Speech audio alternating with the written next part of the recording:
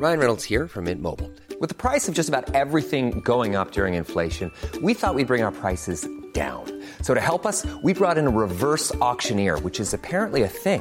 Mint Mobile Unlimited Premium Wireless. How to get 30, 30, bit to get 30, bit to get 20, 20, 20, bit to get 20, 20, bit to get 15, 15, 15, 15, just $15 a month?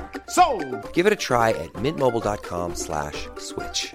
$45 up front for 3 months plus taxes and fees. Promo rate for new customers for limited time. Unlimited more than 40 gigabytes per month. Slows full terms at mintmobile.com.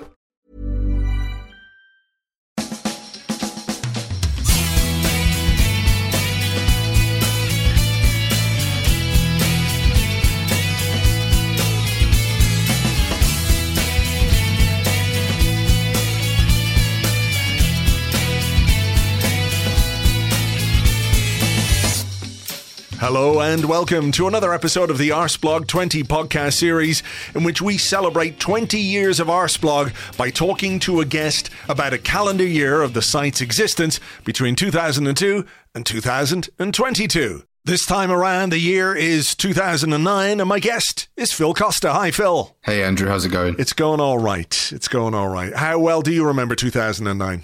Well, I had to do a little bit of research, actually. I think I was 12 at the time, or 13. So it was a while back. Old here, making me feel very old here. Yeah, I mean, I was just heading into secondary school, so I'd probably been there for about a year, going into my second year at secondary school. So right. Yeah, I had to think back. Let's just put it that way. Okay, so in your thinking back, what's the first thing you've come across that you want to discuss?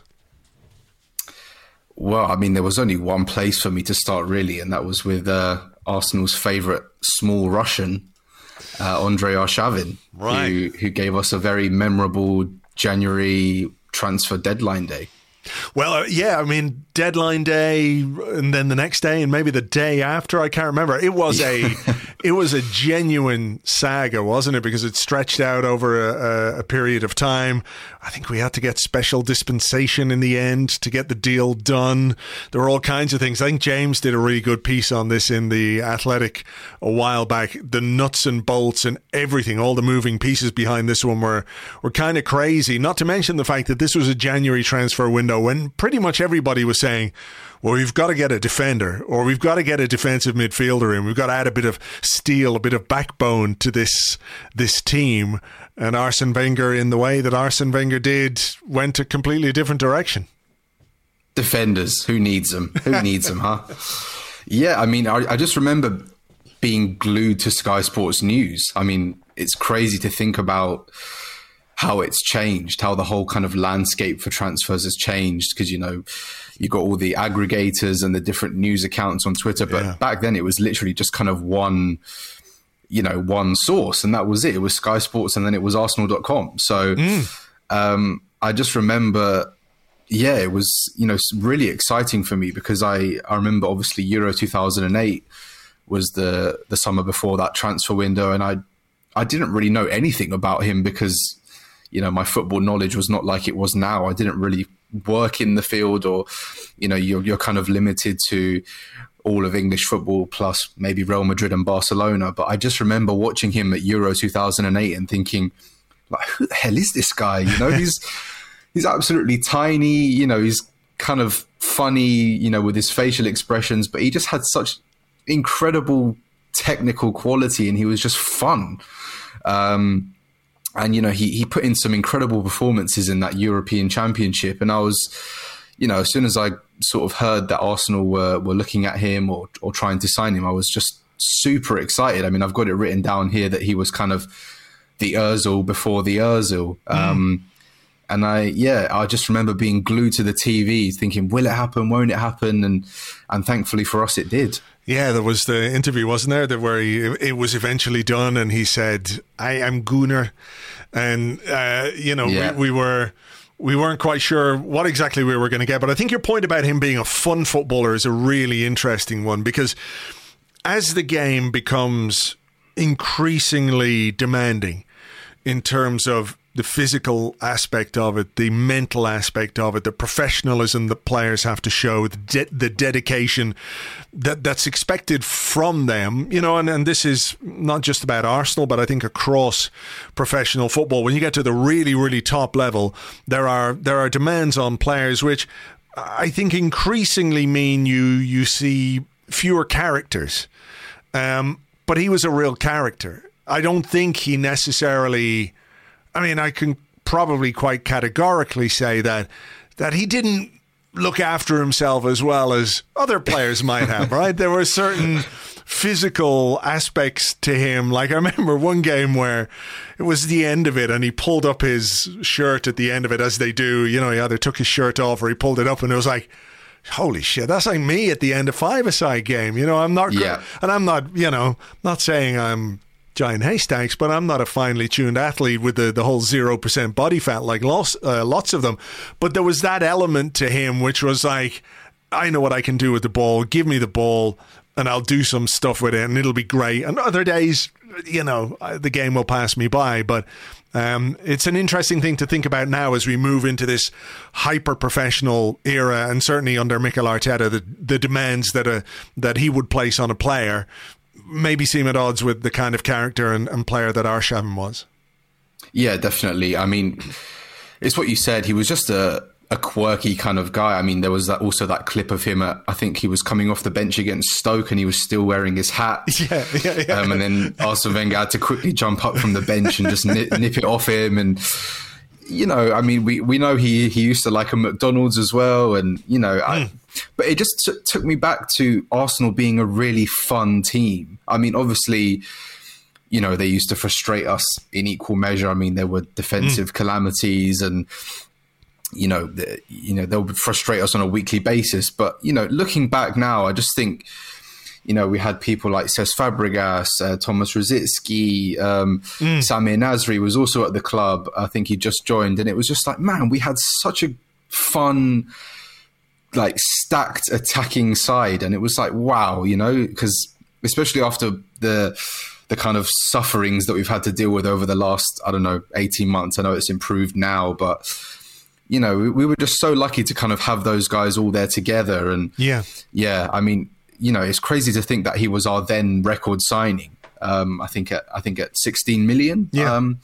I think he just overtook Jose Antonio Reyes. So, you know, how times have changed. But yeah, just seeing him come out the doors at a snowy Emirates Stadium and give a little soundbite in broken English, you know, I was hooked already. And he's just one of those players that gets you into the stadium, basically. And, you know, having watched him play incredibly well at Euro 2008, I was just desperate to see his little shush celebration at the Emirates. And thankfully, I did see it not too long after he signed. Yeah, I mean, the shush celebration in particular was evident at Anfield, wasn't it? That incredible game where he scored 4 goals and amazingly still didn't end up on the winning side.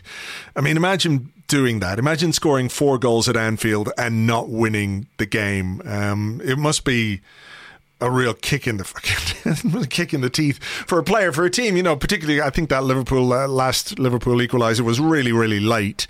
But the quality of the goals that he scored, and look, we had a bit of a laugh about his physical condition, which I think was an issue over time, certainly. But that 4th goal, when they had a corner and Theo Walcott broke, and all of a sudden the guy keeping pace with him, running from deep, sprinting to fire home that 4th goal was Arshavin. And, you know, as we know, Theo Walcott was no slouch. Yeah, definitely. And, you know, he was just kind of jinky and janky, like he could go left and right really quickly. I really loved how he could use both feet. He was kind of Cazorla-esque in that kind of way.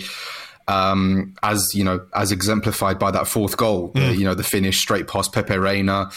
And what I also really liked about him was the no backlift. You know, he could just fire off these missiles from, you know, he just seemed to take no time to wind up at all. And then all of a sudden they'd be straight into the top corner. So, you know, I just really loved his kind of way of playing. And, you know, obviously he had the kind of nice technical qualities, but he also had some brute and some power, which you wouldn't normally associate with a player of that size. And, you know, I remember being at the stadium when he scored, I think it was his first goal against Blackburn, when he was kind of on the left touch line. He took it to the byline. He just completely sold the defender with this dummy, and then like curled it into the roof of the net. And it was right by the corner where I sit, where my family has season tickets. And, you know, it was just one of those goals that you leave the stadium and you're like, wow, I was really lucky to be there to see that, because, you know, it was just a moment of such individual class and quality. And you know, that's why you go and watch football. That's why you're in the stadium. And,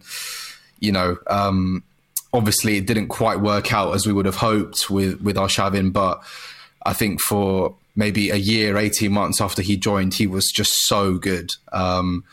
And yeah, he will always, you know, hold a place in my heart for that time he spent at the club. All right, yeah. I've got fond memories of him, and not least because he was a character on the Arscast for so many years. I think there was a lot to like about, you know, when he was good, he was really, really good. He was, you know, a bit infuriating when he wasn't, and that lack of physical stuff was a bit of an issue at times. But yeah, I think when you think back to him, you know, even some of the pictures, wasn't there a picture where he's like with a buoy and they're dressed in 70s gear, and there's another one where he's like to advertise the sleep on the pitch for the junior gunners, he's like in a scout uniform in a tent, and he looks about 12 years of age, you know. Pretty amazing, really. All right, where are we going next? Well, I've kind of kept it in chronological order here, and then I've gone for the Eduardo goal against Burnley. I actually forgot about this one. And then I just quickly before coming onto the podcast, I thought about it and I was like, was that 2009? Lo and behold, it was. And I just, I mean, what an incredible goal.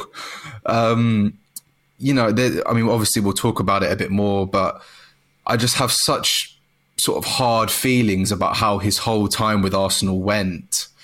And it's pretty difficult to escape the talking about the moment that it all seemed to unravel. But in terms of the goal itself, I mean, in terms of pure technique, I mean, this is genuinely probably one of the top 3 moments that the Emirates has seen in terms of isolated moments of technique. I think for me anyway, I don't know if, you know, others might have different ideas, but I just thought, wow, what an incredible goal. I suppose we should explain the goal to put that in context, because it's not the kind of goal you see very often. It's, I suppose, in some way up there with, like, the Wilshere goal against Norwich was very much a team goal, right? But you don't really see that goal very often, even though Arsenal scored quite a similar one. I think Thomas Rosicky scored quite a similar one. But that kind of one-touch perfection, normally one of those little flicks doesn't come off and the move breaks down and everyone, you know, carries on. It didn't with the Wilshere one. This was a little chip ball from Alex Song to Eduardo, who... Did he take a touch and volley it, or did he volley it straight? No, straight volleyed. Yeah, it was a classic, you know, Alex Song little dink over the top, and you know, he'd peeled off the last man, and you just think, okay, he's going to bring it down and put it into the corner.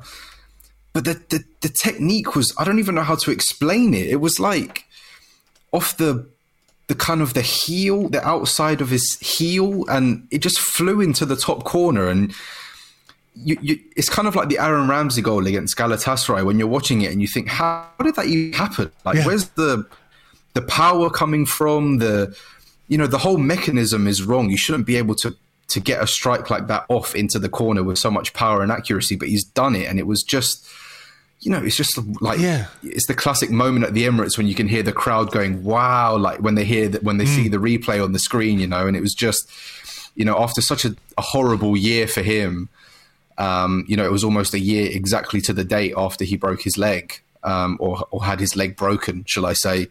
You know, it just to be captaining the side, to score a goal like that, it must have been a huge kind of weight off his shoulders and off his mind. Yeah, amazing. We'll put a link to this goal in the show notes for this particular episode. You can have a look at it. But it reminds me, I've just watched it again, it reminds me a little bit of a tennis shot, almost like a backhand tennis shot where they take some of the pace off it, but the trajectory of the ball goes, it's just unbelievable.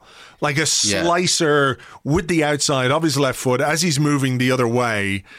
An amazing goal. And yeah, we talked about the injury on a previous episode, but it's hard not to think about what could have been for Eduardo at Arsenal, because, you know, when he signed, nobody had any idea who he was. He came in, took a little while to get going, and all of a sudden he was working well with Bentner, and he was working well with Adebayor, and then he got those injuries, and it all fell apart a bit. And I think while we're talking about him, we should talk about something else that happened in 2009 with Eduardo. In the second half of the year, in the 2009-2010 season, he won a penalty against Celtic, if you remember. And there was... I was at the game. Unbelievable uproar. And it's put me in mind of the Arsenal celebrating against Wolves, of Arsenal postponing games, how other teams and other players do things, but when it's Arsenal, the reaction is somehow bigger and greater, and it might be that we're more aware of it, we're living in it, but I don't ever remember a player banned for 2 games by UEFA for diving. And it was one of those where he went down maybe a little bit easily, but I think you can accept when a guy's had his leg and ankle snapped in two by a brutal challenge, you know, he might be a little bit circumspect. He might want to get off his feet to ensure that an injury like that doesn't happen. And there was a media witch hunt, and Eduardo was called a diver, and UEFA, they literally banned him for 2 games before Arsenal appealed, and it was overturned. Like, I've never seen that happen before or since. No. I mean, it was, you know, we just have to go back a few years for the previous example, which was Robert Pires. You know, nobody else has ever dived in English football apart from Robert Pires, apparently. So it's just, I mean, he was a striker trying to win a penalty. He's going away from goal. You leave a leg. The goalie hits you, you go down. Yeah. And we see this every week in the Premier League, you know, and in every league in Europe. Exactly. Yeah. And people like Steven Gerrard, Wayne Rooney, they used to make a living out of doing this. But obviously the Arsenal microscope, I don't know what it is. We're like a magnet to this stuff. I don't even know why, but yeah, I was actually at the game and we didn't realize what had really happened because, you know, back then we couldn't go on Twitter and look what everybody was saying. Yeah. And it was only until we got back into the car and was like listening to all the reaction on like 5 Live or, you know, one of the radio shows afterwards. And it was like, what the hell was happening here? You know, it was, you know, people calling in, frothing at the mouth, talking about how they've cheated Celtic out of a chance to be in Champions League. And yeah, crazy. I think it was because it was against the British team. I genuinely think that played a part. Like, I think if Eduardo had dived against a Turkish team or a Spanish team, I don't think there would have been anywhere close to the hysteria. And I think, look, certainly the fact that Celtic is in Scotland and it's the media landscape is not dissimilar, and you're getting stuff on the phone-ins, 5 Live, etc. There are a lot of Celtic fans living in England and who were at that game. So I think that drove some of it. Nevertheless, it was so over the top. But there you go. That's just the life and times of an Arsenal fan, I think. Indeed. You know, we're used to it by now. So. We sure are. We sure are. Okay, what's next? Oh, unfortunately, Andrew, the next one's still a soft one for me, and it's the Champions League semi-final defeat to Manchester United in the Champions League. Do you remember the build-up to this game? Honestly, I just remember us being battered in the first game. Or were we battered? Maybe not battered, but you know, they were much better than us on the day, I think. And there was a real sense of kind of, wow, we're still in this. It was only 1-0 in the first leg. Yeah. And, you know, it was just one of those classic Champions League nights in the summer. You know, it's still not dark yet, you know, and the crowd are there after work. People have had a drink and there's like, you know, it's the perfect atmosphere to, you know, we're a goal down. Let's go in and get a goal and see what we can do. And then after 11 minutes, it was the dream had died. The dream had died. I know. I remember well just what the build-up was like to that. And I completely understand it because it was just 1-0 and we'd lost away from home 1-0. So we're at home and you're building. And this is a Champions League semi-final in 2009. We've been to the final in 2006. And you're thinking, well, this is a strong United team, of course. We know it was a strong United team and the players that they had, the quality that they had. and probably the final, given the way it played out, would have been a game too far for us anyway. Yeah, but I think so. But I remember the club had, did they give everyone flags, or there was, they did a lot at a time where they, this kind of thing wasn't necessarily commonplace. Maybe it's because we weren't playing games that demanded that kind of build-up. But I remember the anticipation and the hope and the optimism. And like you say, it was a beautiful sunny evening. And within 6-7 minutes, Kieran Gibbs slipped, and I think it was Park scored. 7 minutes, he slipped. And then there was the Ronaldo free kick, which I'm very happy that Manuel Almunia is having a nice life out in Dubai, and, he's recovered from his heart problem and all of that kind of stuff. But holy shit, in a European semi-final, to let in a free kick from 40 yards when it was well hit, but come on, man, you've got to save that. You've got to save that. Yeah, I mean, he was already on the naughty list for 2006 when he let that shot from Belletti squirm through him, and then we see this on home soil, and it's just when he was, I remember watching it. It was on ITV Sport. I wasn't at the game for this one, but it was on ITV Sport, and then I think it was Clive Tilsley was, he's not going to shoot from here, is he? And you can see him do that stupid routine where he takes the steps back and he does that deep exhalation, and you're like, oh, come on, mate, leave it out.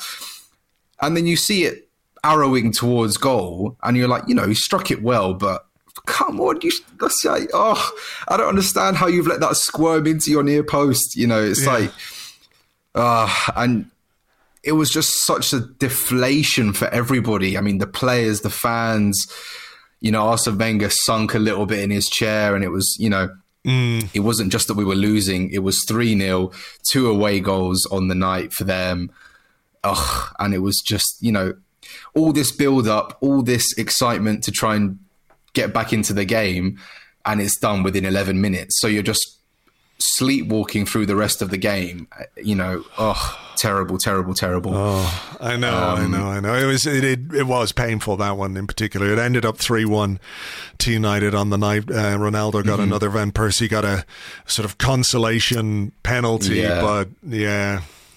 I mean, to be fair, their third goal was amazing. I mean, we were pushing players forward, but the way they just killed us on the break was, they had an incredible team then. So, and we were obviously a young side. I mean, Kieran Gibbs slipping is obviously not what you want for a young player who's just beginning to establish himself in the side. But yeah, I mean, even the first goal, accidents happen, right?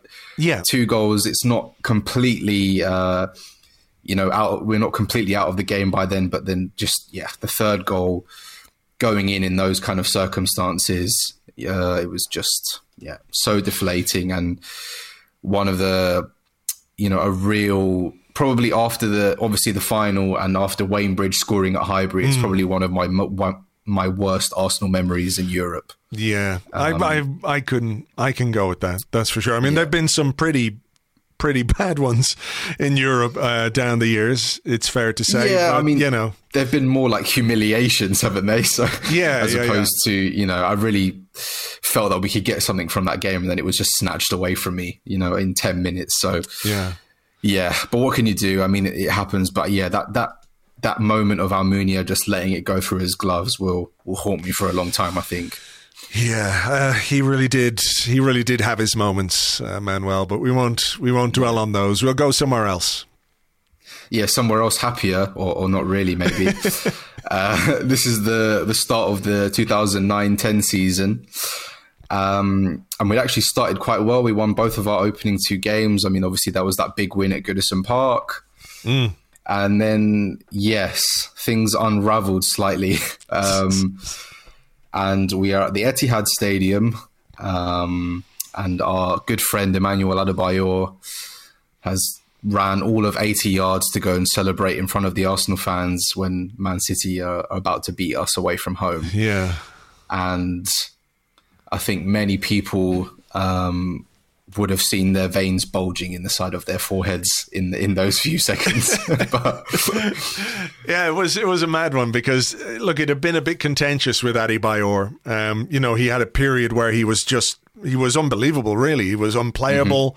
He was banging them in. He was heading them in. He was sticking them top corner. He was taking them on his chest and whacking them in, 30-odd goals. And look, that summer, Arsenal sold Adebayor and Kolo Touré to Manchester City for about 40 million or so in total. But, I always felt that, look, I think the Arsenal fans, everyone loves a pantomime villain in football, right? It's part and parcel of it. A guy comes over to celebrate, he used to play for you, you give him the wanker signs or whatever it might be. There's a brilliant picture, actually, of Adebayor kneeling in front of the Arsenal fans, and there's just so many fucking furious guys, and they're climbing over each other to try and get down over the stewards as if, they're going to get on the pitch and whack him. And my friend Tony is there in the picture, and he's just laughing his head off. He's the only guy in that picture actually laughing at Adebayor. But it's I always felt like whatever you think about the fans or the club or whatever it was disrespectful to a man in Arsene Wenger who brought him in from Monaco. Am I right? He came from Monaco. Yeah. And really put him on a stage where he got that big move to Man City, and he got that crazy salary, and then he got his move to Real Madrid or wherever. Oh God, he ended up at Tottenham as well. So, it wasn't all the way up; it was up and then some way down. But to me, it felt disrespectful to Wenger because Wenger had given him this opportunity and had always, backed him and everything else. So, yeah, a hell of a moment, though. Yeah, totally. I mean, look, we often forget that players are human beings as well, and they're easily susceptible to the odd moment of emotion and everything like that. But this was just kind of way beyond that. I mean, to go all the way to the other end and celebrate, I mean, that's obviously something he'd thought about. And he's not stupid. He would have known what he would have done.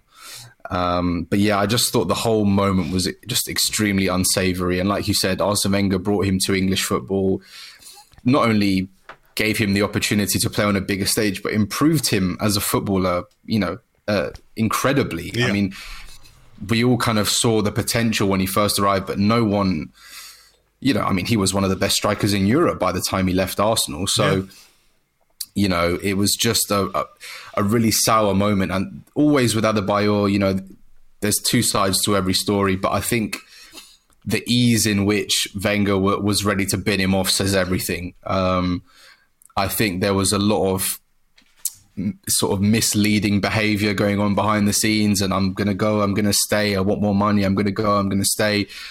And I just think Wenger had kind of no time for that. And, it's just a shame because, Arsenal get made the joke out of this situation. Even though Adebayor was punished and everything, it's a sort of an example of someone trolling Arsenal again. And then after we've lost key players in the past, and it was just that kind of narrative hurt us for a while. And, it was, an incredible moment, really. The game was a disappointing defeat on the day. I think it was 4-2 we lost. Yeah.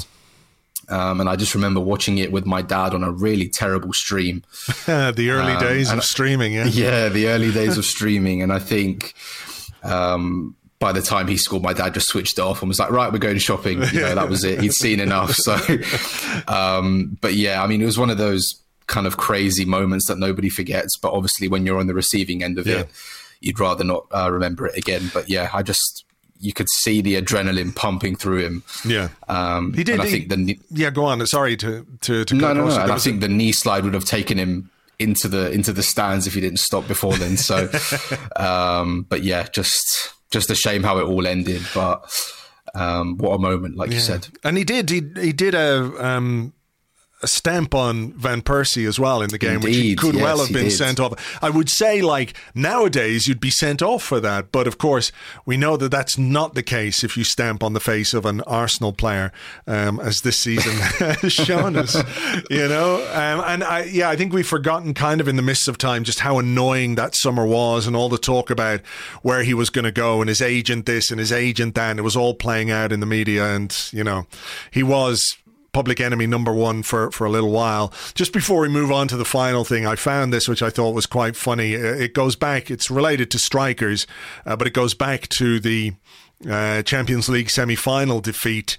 This is an article, I'm going to read it word for word. This is an article that was on the official Arsenal website. Okay, go on. Nicklas Bendtner has been fined by the club for his behaviour after Tuesday night's Champions League semi-final defeat against Manchester United.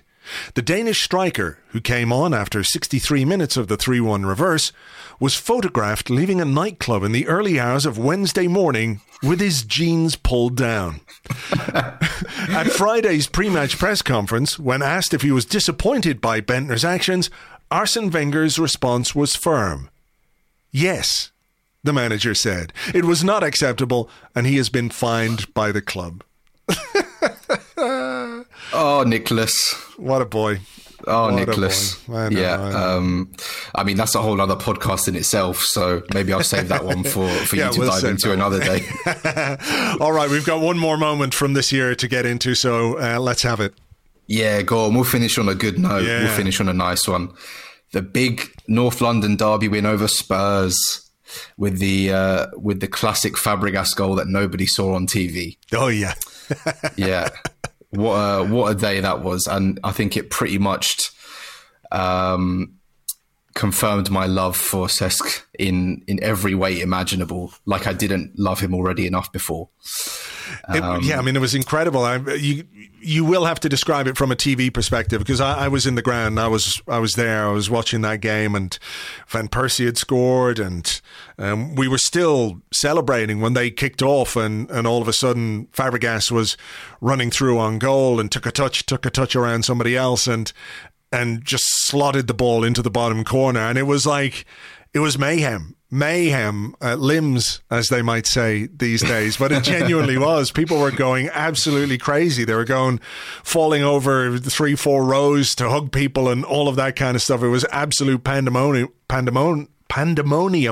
know how to say it, in the stadium. But that moment, it must have been slightly surreal on TV, where you're going, hey, hang on a minute, what? Exactly. I mean, that's exactly what it was, because Van Persie had just scored, that really nice goal at the front post, kind of stabbed it home. I think it was Sanya crossing the ball in. Yeah. And, they're doing the usual stuff on Sky, the replays, Andy Graves talking about it. And then all of a sudden you just hear the crowd like, wah, wah. And then it was like, and they're through again. It's Fabregas. And then you just see him shoot into the bottom corner. They just got there in time for the shot. Yeah. And it was like, they've scored again. And then he just runs straight into the Arsenal fans. And it was like, what the hell's happened here? Like, I've just finished celebrating the first one. And Fabregas is already, diving into the Arsenal fans into the corner. And it was one of those goals where you can really hear and feel the emotion on TV. There's just a little something extra. I mean, always with a North London derby, there's added kind of bite in the stands, but sure, you could feel the noise and you could hear the noise, and wow, just a really incredible moment. And actually, what I always loved about Fabregas, I know he's a soft spot for a lot of people, but I really loved how he used to celebrate his goals, because you could really, especially in the big games, you could really feel like they meant something to him. Yeah. And it's just, he just had his eyes closed, arms out, and running straight into the Arsenal fans. And it was just, what an incredible moment, to score a goal like that in a North London derby.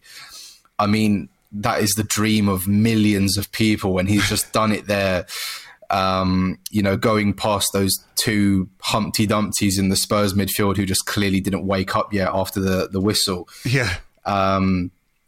And yeah, just a super incredible moment. And I think it's, I've got here written down, it was probably God balancing things out, because I was there at Highbury when Reyes scored that goal against Middlesbrough, which was also missed on TV. Yeah. So I think that was just, him balancing out the score a bit there. So, I'll take it. It's not something I'll give him stick for, but yeah, just the noise and everything about that goal and the occasion. I mean, we won comfortably in the end. So, Just a lovely moment for all Arsenal fans and for Cesc Fabregas. Yeah, there. and just to remind ourselves, the two Humpty Dumptys in the Spurs midfield that day were Tom Huddlestone and Jermaine Genius. So if that makes it sweeter for everybody, then have at it. Yeah, I mean, an amazing goal. And yeah, truly just one of those moments that you never forget. You know, a lot happens in football. You've 38 league games a season, cup games, European games. There's a lot goes on in all of those games, even some of the most boring ones. But there are certain memories that just become etched into your consciousness when you think about the club, players, big moments, big games, and that was certainly one of them for me, and I'm sure it is for you and a lot of people listening. Yeah, and I mean, it's what you said as well. There was it's those moments where you just find the closest person and you hug them. You know, it could be, you know, someone you've never met before in your life, and you just all of a sudden you're embracing them like you've known them for 25 years. And, you know, it's so lovely to get lost in those kind of moments over a shared connection, you know, with people. And I think that was lost a lot during the pandemic. So I'm really glad to be able to hopefully experience that again. I haven't been to Arsenal since the pandemic, actually. So that's the moment I'm looking forward to next. Just going there and hugging whoever's standing next to me. God love them. Let's hope it's a hug of pure joy and celebration as we win a game late on, maybe a North London derby, something like that. That would be nice. Don't tempt me, Andrew. All right. Well, look, on that particularly high and enjoyable note, we'll leave it there. Phil, that was 2009, and thank you very much. Cheers. Thanks so much for having me.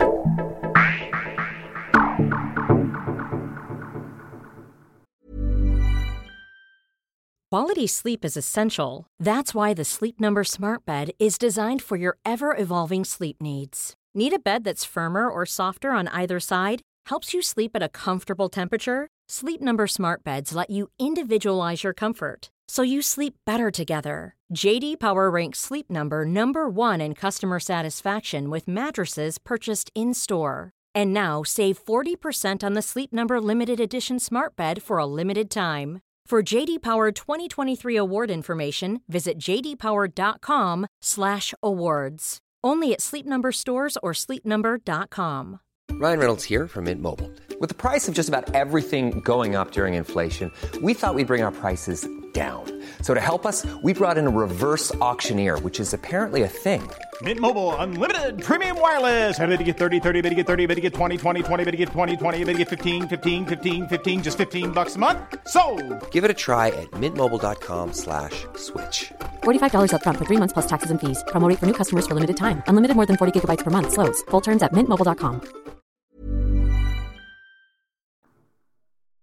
Phil is on Twitter at _Phil Costa, at _Phil Costa. Thank you very much indeed to him for looking back at 2009. This is the 8th episode in a row that I've recorded these outros for, and I'm finding it more and more difficult to think of something new to say. I shudder to think what it's going to be like by the time I get to 2022. But hey, we've got a way to go yet. Thanks for listening, and we will catch you on the next one. Until then, cheers. Bye-bye.